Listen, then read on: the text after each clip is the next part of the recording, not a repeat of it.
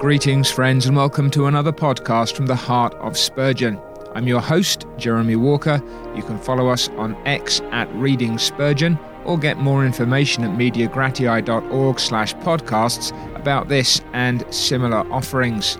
Each week, as we work our way through the sermons that Charles Haddon Spurgeon, the eminent pastor and preacher in Victorian London, delivered to his congregation and were then subsequently published, we not only read a daily sermon, but for those who want to focus in and maybe only have time or opportunity for one sermon a week, we choose this featured sermon, a representative sample of Spurgeon's output. This week we're reading from Sermon 1151 to 1157. It's our first full week in the Metropolitan Tabernacle Pulpit, Volume 20, and our sermon this week that we're looking at in particular is 1154, Daniel Facing the Lion's Den. The text is Daniel chapter 6 and verse 10.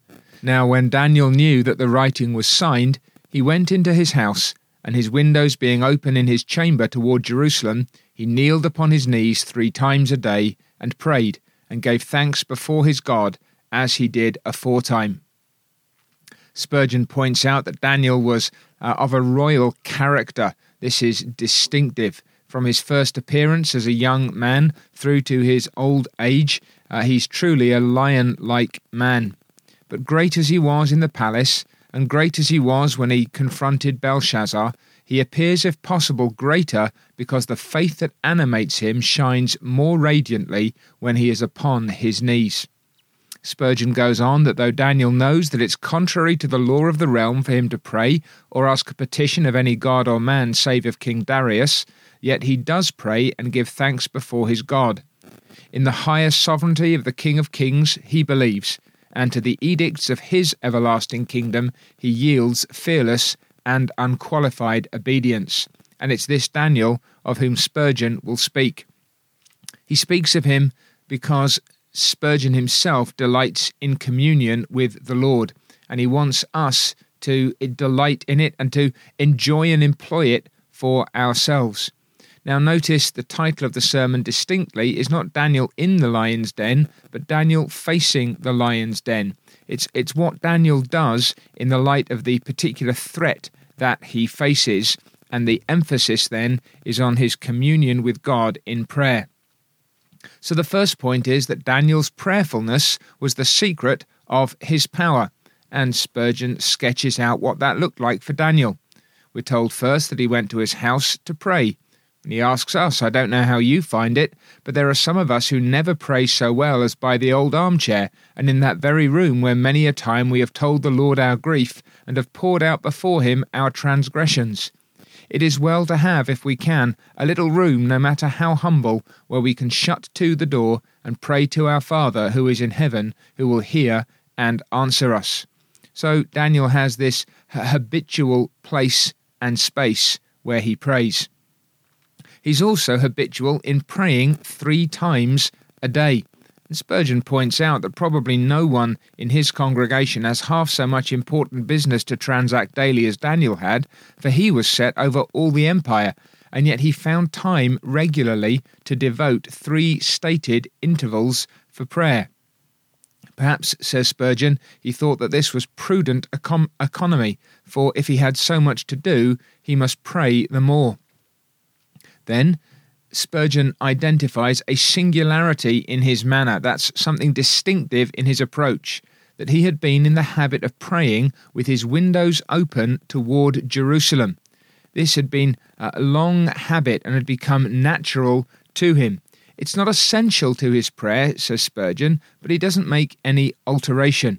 Jerusalem is the place where the temple ought to be, and if Daniel cannot go himself, at any rate he's going to look that way, showing his love for his native land, his identity as a true Hebrew, and his love for Jerusalem, and his eye toward the altar, the symbol of his approach to God. Now we have no altar, says Spurgeon, save Christ our Lord, but beloved, we turn our eyes to him when we pray. Our window is open to Jerusalem that is above, and towards that altar whereof they have no right to eat, that serve the tabernacle with outward religiousness. We worship with our eye to Christ. He also says, and this is typical Spurgeon, because he believed that the second most important thing to grace was oxygen, that he could not help admiring the open window because it would admit plenty of fresh air. There is much good in fresh air, the more the better. We do not want our bodies to be sleepy or our senses sluggish, for if they are, we cannot keep our souls awake and our spirits lively. If you put a blanket over your knees to pray because you can't concentrate because you're too cold, then don't worry about that. But I think Spurgeon's point is this. We need to, if we can, secure a measure of liveliness in comfort that enables us to focus on our praying. Then, furthermore, under this first heading of Daniel's prayerfulness as the secret of his power, Spurgeon says that whenever Daniel prayed, he mingled his supplication with thanksgiving. He prayed and gave thanks. Spurgeon wonders if he sang a psalm, but prayer and praise, orisons and paeans, sweetly blend in his worship. And for those of you who quote Spurgeon as a man of the people and beautifully simple and Saxon in all his speech, this is the man who talks about prayer and praise, orisons and paeans. But you get the point. Prayers and praises, the lifting up of our hearts and voices to God in thanksgiving and supplication. So he says, mix up thanks with your prayers, beloved. I am afraid we do not thank God enough. It ought to be as habitual to us to thank as to ask. Prayer and praise should always go up to heaven arm in arm, like twin angels walking up Jacob's ladder, or like kindred aspirations soaring up to the Most High. So, by way of summary, he asks how few of us fully appreciate and fondly cultivate that communion with God to which secret prayer, continuously, earnestly offered, is the key and the clue. Could we not all of us devote more time to seeking the Lord in the stillness of the closet, greatly to our advantage? Have not all of us who have tried it found an ample recompense? Should we not be stronger and better men if we were more upon our knees? He passes on then to Daniel's difficulties or the privileges of prayer. And he changes his approach ever so slightly in this second point. His first one about Daniel's prayerfulness as the secret of his power has 4 basic subpoints. He went to his house, he was in the habit of praying 3 times, he was in the habit of praying with his windows open toward Jerusalem, and that he mingled supplications with thanksgivings.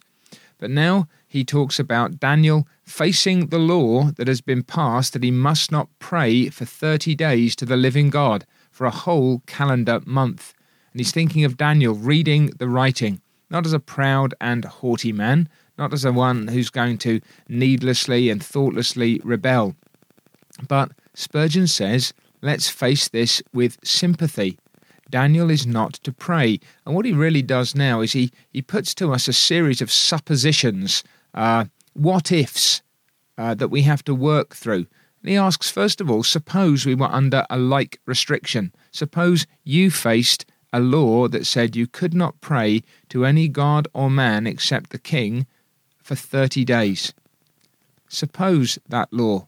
No man shall pray during the remainder of this month, on pain of being cast into the den of lions. How many of you would pray?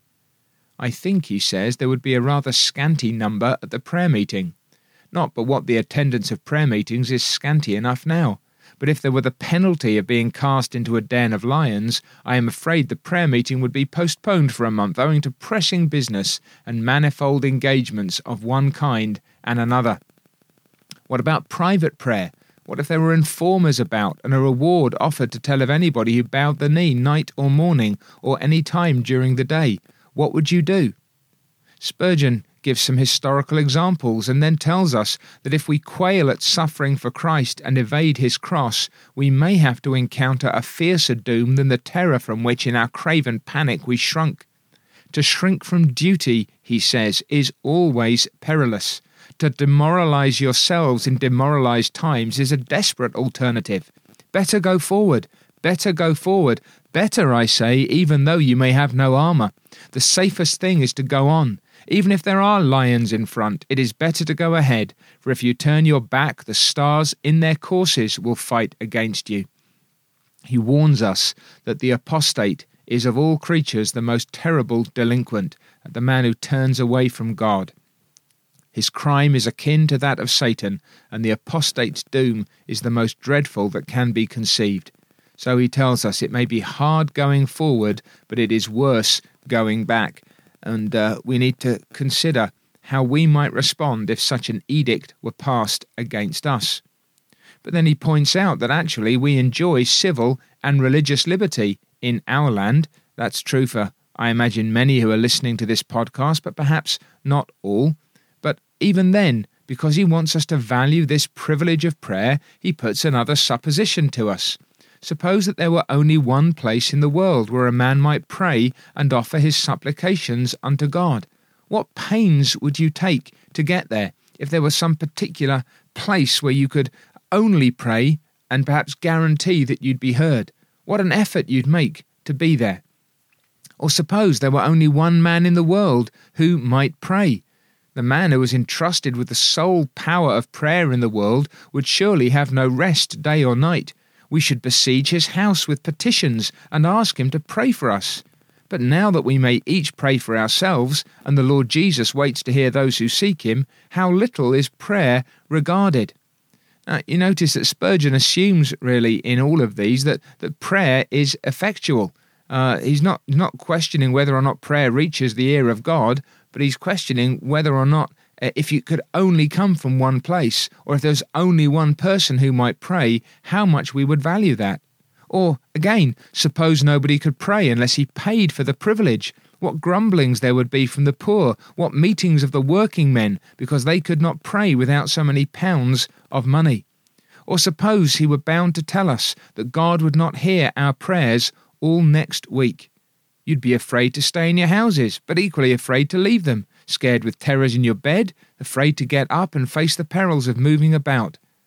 Dear soul, says Spurgeon, after these suppositions, do not live this night through without prayer. Get you to the mercy seat. Let sin be confessed to God. Let pardon be sought, and all the blessings of grace. Do not despise or turn away from that blessed mercy seat which stands open to every soul that desires to draw near unto God. So, Spurgeon wants us to value prayer, to understand these difficulties as Daniel faced them, but to grasp that the privilege of prayer is such that nothing should keep us from it. Then, having dwelt upon Daniel's difficulty, he now draws our attention to Daniel's decision, and says that when the king ordered no prayer, Daniel did not deliberate for a single minute, and when we know our duty, first thoughts are the best. If the thing be obviously right, never think about it a second time, but straightway go and do it. So Daniel didn't deliberate or equivocate. He went to his house, prayed in the morning, went back, prayed at noon, retired to his house, prayed in the evening. I greatly admire one feature in Daniel's decision, says Spurgeon. He did not alter his accustomed habit in any single particular. Without disguise and without parade. Important balance that. Daniel didn't try and hide this away, but neither did he make a point of demonstrating his allegiance. He just got on with things. Without disguise and without parade, he pursued the even tenor of his way. As we already have said, the time was the same, the attitude was the same, the position, the open window was the same. There was no precaution whatever to conceal the fact that he was going to pray or to equivocate in the act when he was praying. He does not appear to have taken counsel of his friends or to have summoned his servants and charged them not to let any intruder come in. Neither did he adopt any measure to escape his enemies. Not one jot of anxiety did he betray. His faith was steadfast, his composure unruffled, his conduct simple and artless.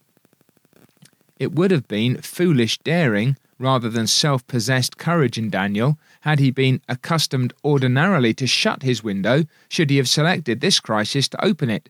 And if he'd been accustomed to pray twice a day, I do not see why he should go now and pray 3 times. But he did as before. It was his habit, and he would not be put out of it. He would show that his conscience was obedient to God and owed no allegiance to man. He could not and would not yield anything through menace.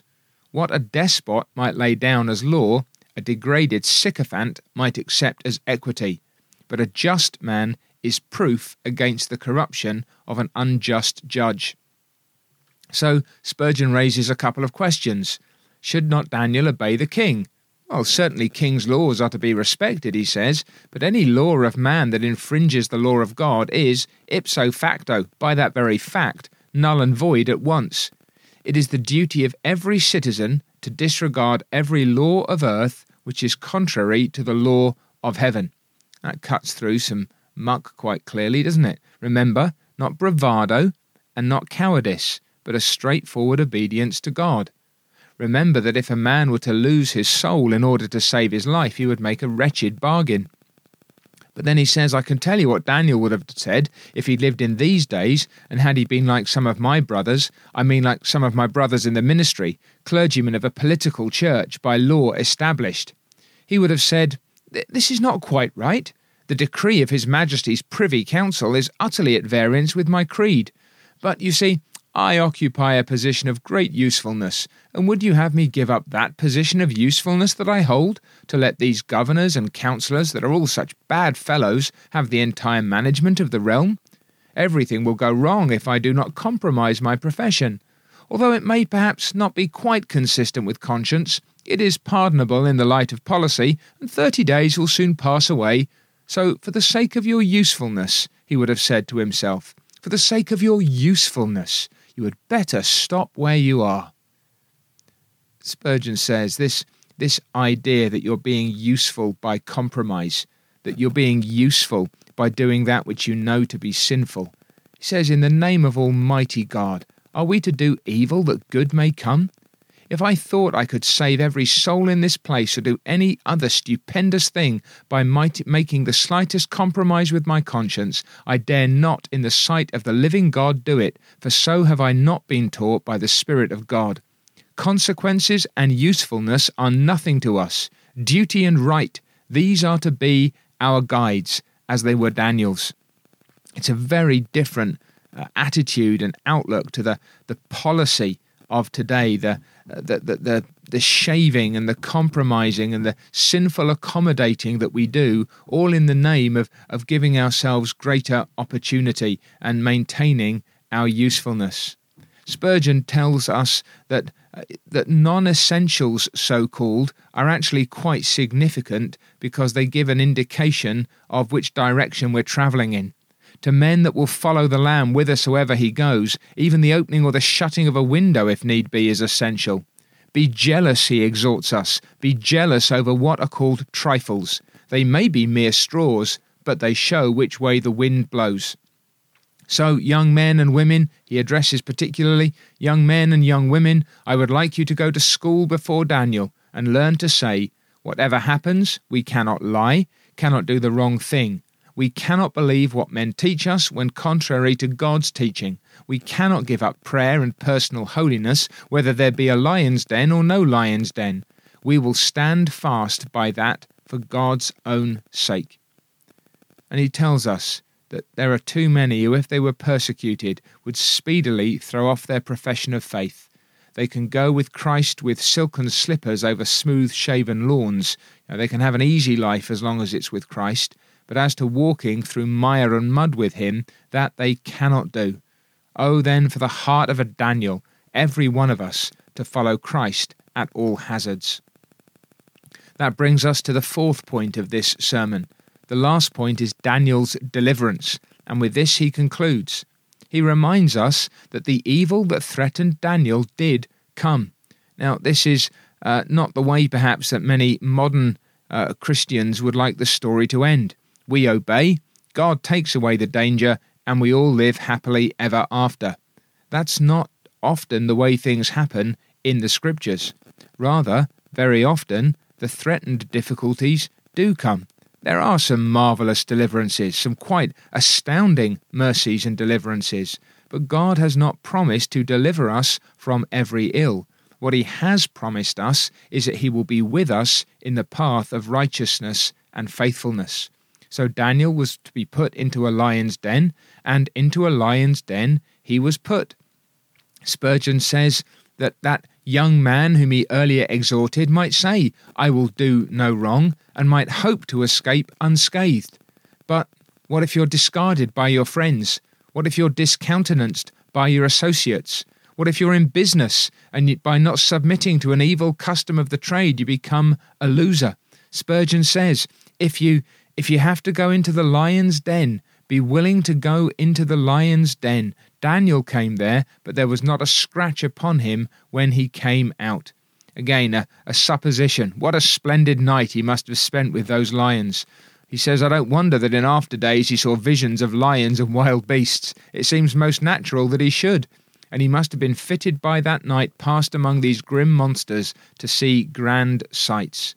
So, in the morning, far from being a loser, he was a gainer. The king approved him, admired him, and loved him. He was an even greater man after this, for it was like putting the prime minister into the lion's den, but when he comes out, with what awe they must have looked upon him. And I think we need to remember that even now we cannot promise that that's the ultimate outcome in this life. Yes, there may be a final vindication. There will be a final vindication. And it is wonderful that the Lord often does deliver his people, that those who honour him, he honours, while those who despise him are lightly esteemed. But at the same time, the point would be that we are to do what is right, that we are to seek the face of God, that we are to obey him in all things, and though we may not have the outcome that Daniel did, either in the medium term, or perhaps even in the short term, should the lion's den come, and should, like Daniel's 3 friends, they say, "O king, you can put us in the fiery furnace and our God can deliver us, but even if he does not, we will not bow the knee."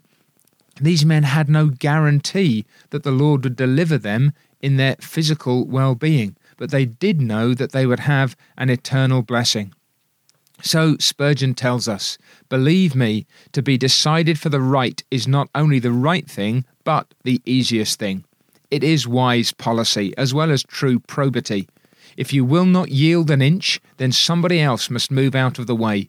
If you cannot comply with their proposals, then other people will have to rescind their resolutions. So you will find that, if you suffer, and perhaps suffer severely at first for decision of character, you will get speedy recompense for all you endure and a grand immunity in the future. There will be an end to the indignities that are offered you. If it be not obstinacy, if it's not just stubbornness, a bloody-mindedness, but real conscience that prompts you, you will rise to a position which otherwise you could not have attained. The opposition so strong against you at first will very likely lead to your enemies endorsing your views, and the dishonour you have meekly to bear will be followed by a deference flattering to your vanity, if not perilous to your future consistency. Only put your foot down now then. Be firm and unfaltering now. If you yield today, you will have to yield more tomorrow. Give the world an inch and it will take many an ell. Be resolved, therefore, that no inch you will give, that to the lion's den you would sooner go than that there should be equivocation, prevarication, or anything approaching to falsehood. However great the difficulty may be at the outset, yet do it, and you will be unhurt. You will be an immediate gainer by it, and to the rest of your days God will give you a better and happier life than ever you have had before. So act at the outset as a Christian should. What if employers should frown, or customers be vexed, or friends fail? Bear it. It will be the best policy in the long run. That, however, is not for you to consider. Do the right thing, whatever happens. Let us be as Daniel. Oh, then, that the young among you would emulate the purpose of heart with which Daniel began life. Oh, that the active and the vigorous among you would seek with Daniel's constant prayerfulness for that high gift of wisdom equal to all emergencies with which God so richly endowed him.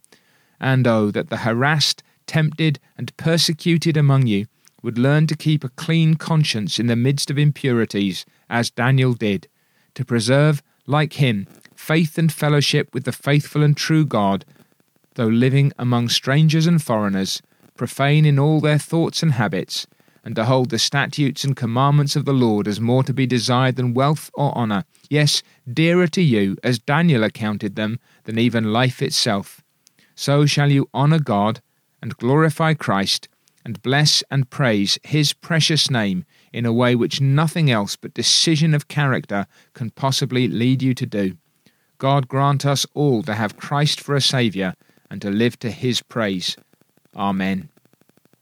So then, decision of character in the pursuit of God, in obedience to the Lord, regardless of what may seem to be the threats and the potential cost, Spurgeon urges us to be not just men and women of prayer, but men and women of conviction about prayer and other such matters of obedience, in order that, by following the Lord God, we may honour him and perhaps suffer, but perhaps be delivered in a way that brings glory and honour to our Lord. And that is the great concern. Spurgeon says, remember, it will be the best policy in the long run to do what is right, but do the right thing whatever happens. We have to put even these things into the eternal perspective and remember that what we're living for is an unfading crown. I hope that's been an encouragement to you, not just to pray, I trust it's been that, but also to be someone of decision, someone of conviction, someone who follows the Lord regardless of what appears to be the cost. Not easy, but how honouring to God and how ultimately a benefit to ourselves. I trust you'll join us again next week when we're reading from Sermon 1158 through to 1164, our featured sermon 1161, Without Money and Without Price. So if you're able to read only the one, please read with us 1161, and you can sign up for a newsletter at the mediagratiae.org website, where you can get the featured sermon delivered to your inbox each week. Thanks again, and God willing, we'll have another opportunity to sit under the ministry of a man who preaches Christ and what it means to live like him and follow him all the days of our lives. Take care, and God bless.